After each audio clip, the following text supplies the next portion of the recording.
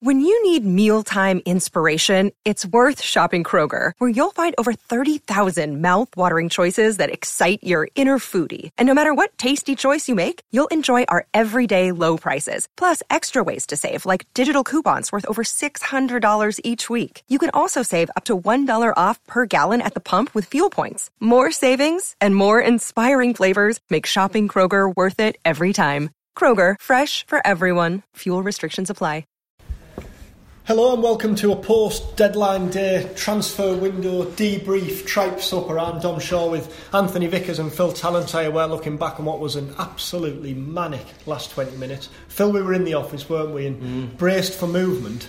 Yeah. But then it all happened very quickly, and that was with an 11pm paper deadline to bear in mind. It was quiet, wasn't it? And then all of a sudden, 10 to 11, it all starts to break. You could feel it building. It was building. Yeah, we knew there was things going ahead. We just, from a purely newspaper point of view, you wanted them a bit sooner so you could get everything in the deadline. But in terms of the drama of the transfer window, I guess it was almost a perfect storm. You got the big deal just before 11, but hang on a minute.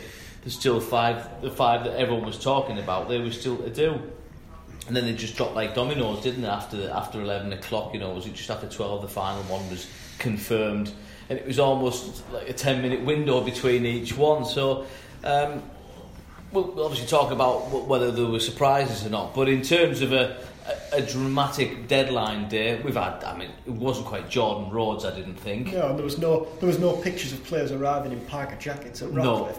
No, there was no private jets. No private jets. Well, Martin Braithwaite. Yeah.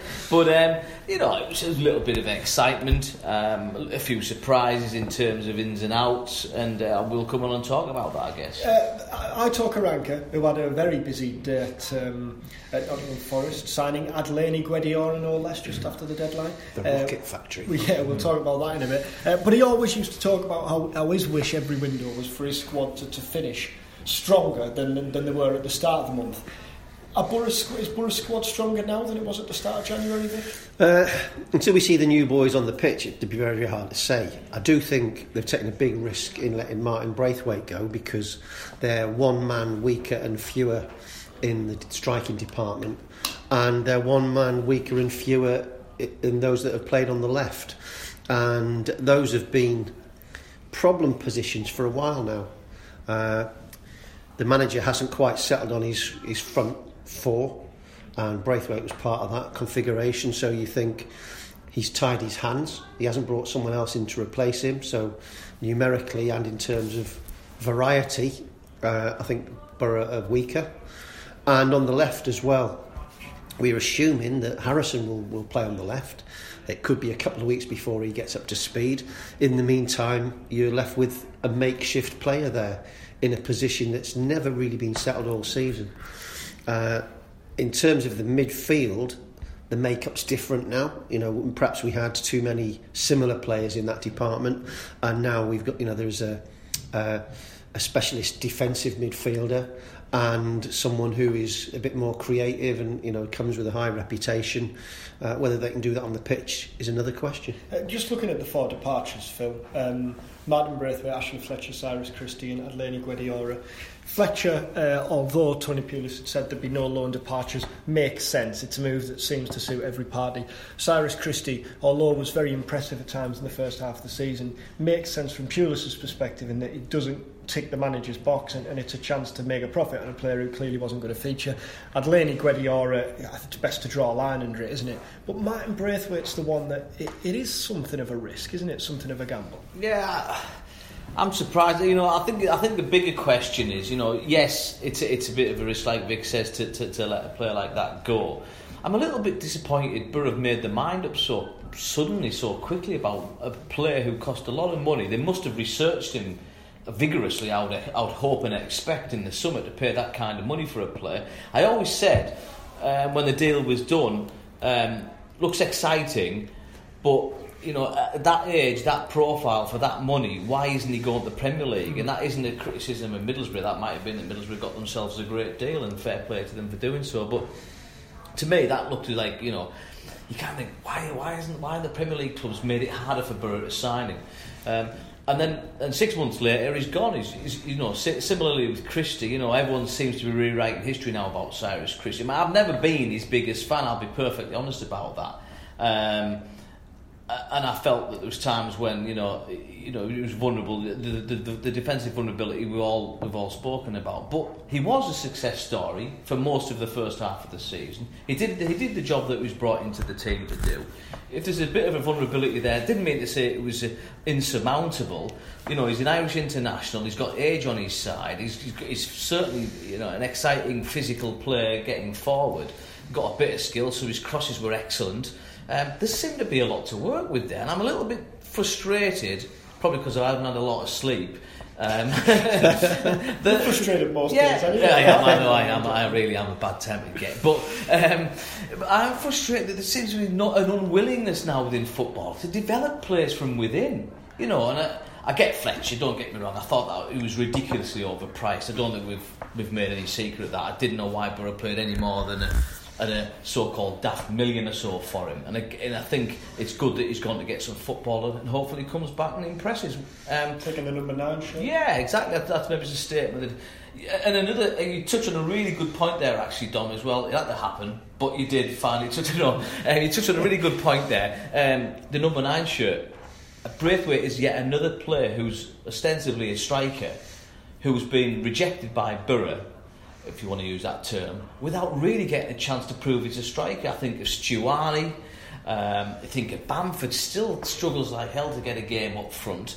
Gestede won't really play too many, where he might be the saviour, who knows, the next few weeks. You know what I'm saying about Borough keep signing players, playing them in out of position for weeks, months on end, and then deciding they don't like them as players when they're not really getting a chance to prove what they can do up top. Now, Braithwaite might have always been too light, but I think there is a big issue there around, you know, spending big money on players who've got a job to do. You know, you wouldn't judge Ben Gibson on his performances at right back or even in midfield. You judge him as a good, because you know he's a central defender, yet we seem to judge strikers on the fact that they're not too good on the left or the right. One of the problems obviously is that time is of the essence, and you can't afford to keep someone who's on 40 grand a week and nurture them as a project. Braithwaite and Christie. I don't think so. No, I'm not saying that. But if a new manager comes in, and you can't really realistically say, well, spend 6 months taking a look at everyone if they've been bought as first team players by the previous manager, and that's been the real problem. Yeah, but the problem for both players, they're not being asked to prove themselves in their proper position. But both players were brought in to play in a specific position which no longer exists under the new manager. What was that specific position? Well, for Christie, it was an attacking fullback. Oh yeah, and Monk has come in. About Braithwaite. Well, Braithwaite, when he first came in, it looked like he was there as part of an attacking 3. That was his best spell was early in the season when he was playing in an attacking 3. Got that freedom. It wasn't really a number 10, was it? I mean, I know we're going to get sidetracked here, so I don't want to. I'll just throw this one in because I keep throwing it in week after week, month after month. 4-2-3-1. Borough can't make it work. Cyrus Christie, you mentioned there, playing slightly out of position. 2 questions on Christie, Vic. Could he have been used as a right-sided midfield player, considering he was an attacking full-back? And B, I'd seen a few fans making this point on Wednesday night. Is there an issue with strengthening direct rivals and letting him go? Yeah, I think that's a big risk, to be honest.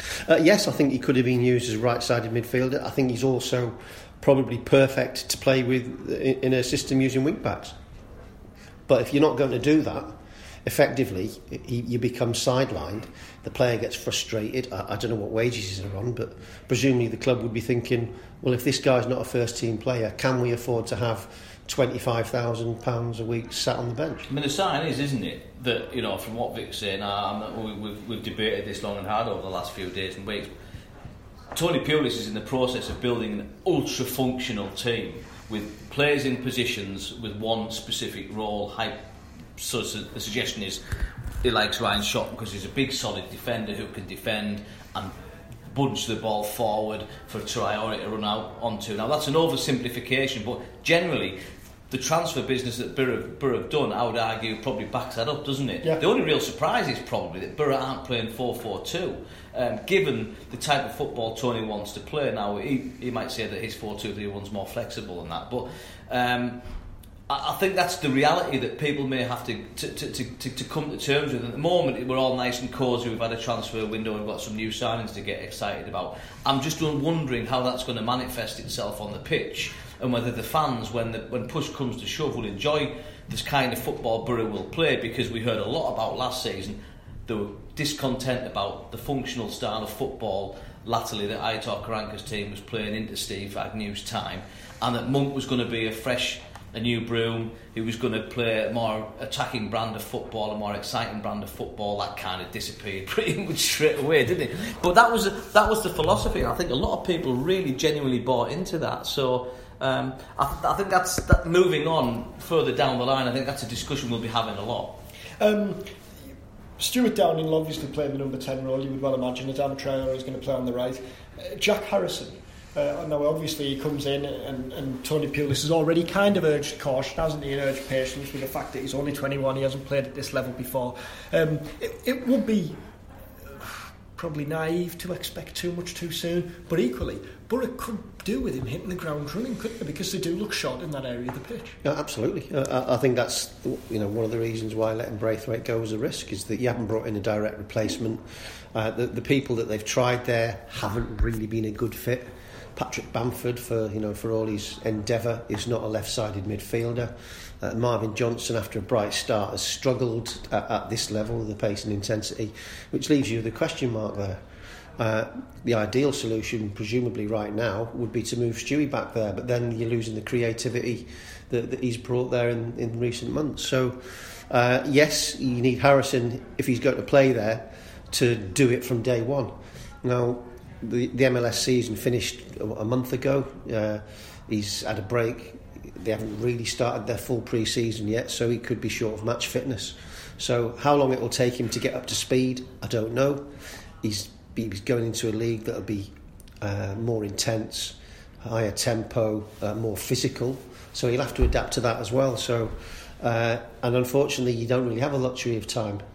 So we'll have to see how it goes. We need him to step in and live up to the hype. He's an intriguing one, isn't he, Harrison? Yeah, we didn't need another project, did we, really? But, I mean, I think that the minus side, the negative side, is the fact that he may take a while to adapt. If he does adapt, he's coming from the MLS, it's a completely different ball game, no pun intended, from the Championship. It's a grim attritional league, the Championship, against big, tough opposition. It's not a Masters style, almost exhibition football that you sometimes see in the MLS. I'm sure it's better than that, by the way, but I'm exaggerating, but only slightly.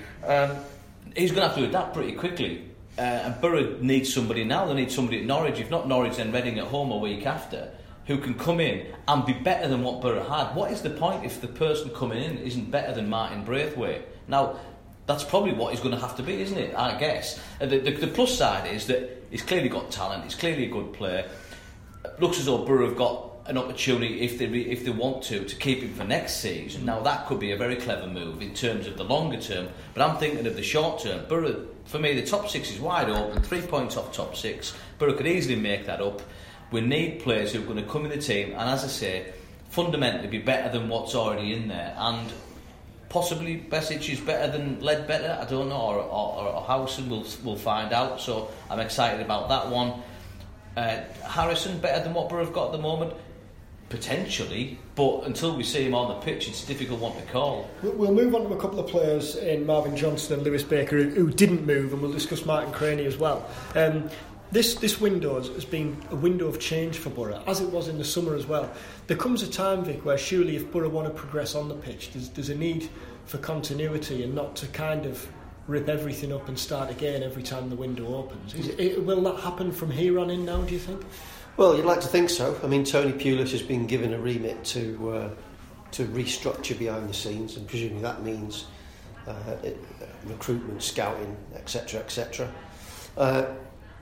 Borough have got through 4 managers in the last 12 months. I mean, that's got to have a big impact on recruitment, the type of players that you've got, the jobs that they're being asked We know there was a massive formation flux under Gary Monk, 4 or 5 different shapes. Tony Pulis has come in, played a different shape, a different mentality. The whole club must be dizzy. It's been a turbulent 18 months, and the club must be absolutely bewildered at times. And I think sometimes you can see that there's a contradictory element on the pitch sometimes. Yes, the club needs to have a serious think about where it's going, how it operates, how it recruits, long-term planning. And at the end of the day, that's the only way a club like Middlesbrough can punch above its weight, by very, very carefully nurturing its resources, making sure that every penny that it spends in the transfer market is actually seen in improvements on the pitch. Pulis clearly made his mind up. He knows what he wants, doesn't he, Phil? Because he's only been in a month, but he's made some bold calls already, and he hasn't been afraid to put his own touch on a team that was very expensively assembled in the summer. No, I applaud a lot of what he's done since he's come here. He's been bold. He knows what he is, doesn't he, Tony Pulis? He doesn't take any prisoners. He's not lacking in confidence. He's not second guessing himself. He's everything really that, frankly, Gary Monk wasn't. He's decisive. He doesn't suffer fools. He's not interested in his media profile in any way, shape or form. I think as we sit here right now, as we look ahead to the Norwich match, we've had a window. He came in very late, just days before that window opened, so he hadn't really had time to be involved in the planning for the window, although he would have a big input, I'm sure, because he knows the game inside out. I think that there are positive signs. Borough defensively rigid, they've got a plan, they know what the players look as though they know what they're doing when they get out on the pitch. I'm a little bit concerned that I am concerned that players were discarded very quickly, like Braithwaite, like Christie. I think there's as I said earlier, an obligation to perhaps work with expensive acquisitions. But as Vic says, Borough got the money back, so swings and roundabouts. I am really worried about the forwards though. I think you've lost Braithwaite, got Bamford, who's a shadow of the player he was 2 or 3 years ago. And I like Bamford, I'm a big Bamford fan. And Assombalonga looks drained of confidence. He's a shadow of the player he was earlier in the season. I think he scored something like 1 in 11 in the league. And yet for me he's a great championship finisher. So there's big work to be done there to get those players firing, because I think they can be fantastic players. I hope that Tony, I'm sure he does, rate them. I hope he works with them. I hope he builds their confidence back up. I hope he backs them 100%. I hear people, I heard people on social media elsewhere over the last couple of days saying, we need strikers, we must get strikers. Borough sign strikers all the time, and they're normally strikers who've got a reasonable goal scoring record. Something's happening when they come here. So Assombalonga, we know he scores championship goals. He scored them for Nottingham Forest last season, who were nearly relegated. So Borough have to, for me, make more of the assets they've got, because they've got some great assets. Lewis Baker and Marvin Johnson were 2 players who were widely expected to leave really in the final days of the window. Oxford, it's since emerged, did come in for Johnson, but were told either by the club or by the player that it was a no-go. And Lewis Baker hasn't featured in the league now for more than 4 months. I wouldn't recognise him. The odd thing is with Baker, Borough are crying out for another option in that number 10 role, aren't they? What, do you expect to see him feature, or is that it, do you think? Well, he hasn't featured yet, and at a time when the manager says he was going to give everyone a chance. He's been on the bench a few times and then disappeared again. He didn't play in that under-23s game, did he? When quite a few of the first teamers played. I'm totally bewildered by the situation. I'm amazed that he hasn't asked to leave to go back to Chelsea, because in January that probably would have been an option. Celtic was said to be key. I'm bewildered by the situation.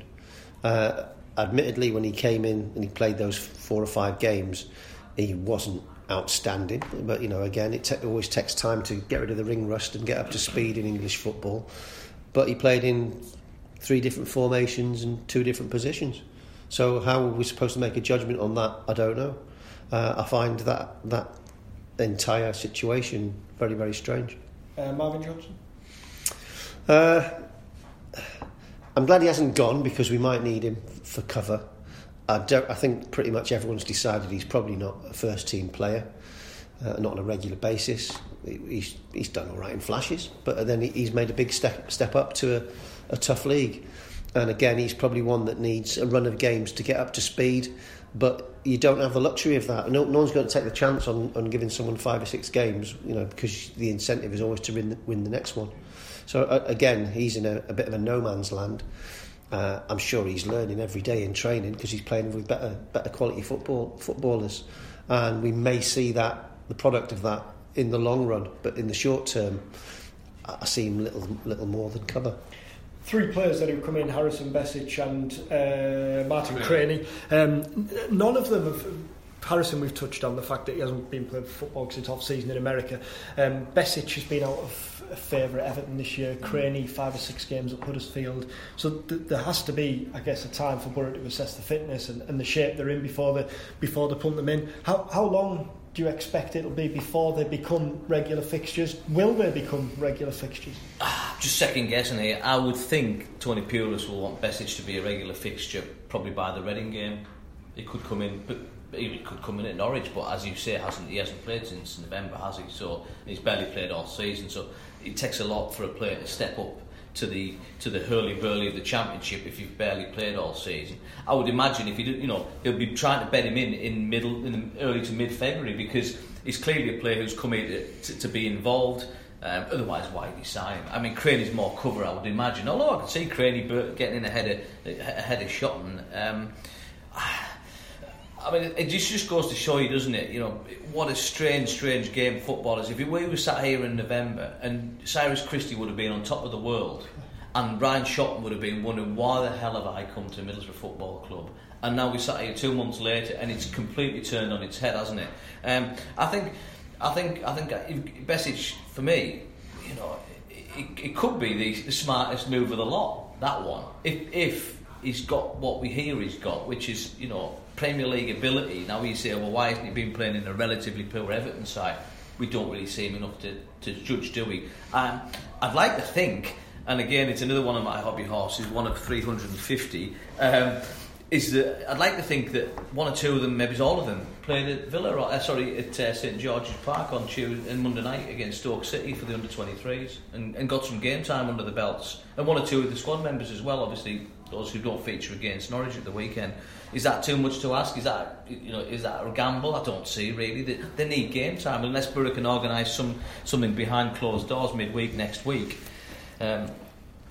Again, go back to the point. It's about utilising your assets, and their assets, aren't they? We started by asking whether Borough squad's better now than it was at the start of January. On the Twitter earlier this week, we asked fans whether they're more or less confident now of winning promotion than they were at the start of the January, before the window started. Vic, what would be your assessment on that? I think it's hard to call, and I think it depends on the next couple of games, because Borough have kind of settled into this position 3 or 4 points off the playoffs. They're winning 1, they're losing 1.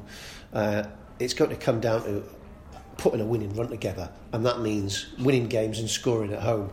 They seem pretty all right on the away games.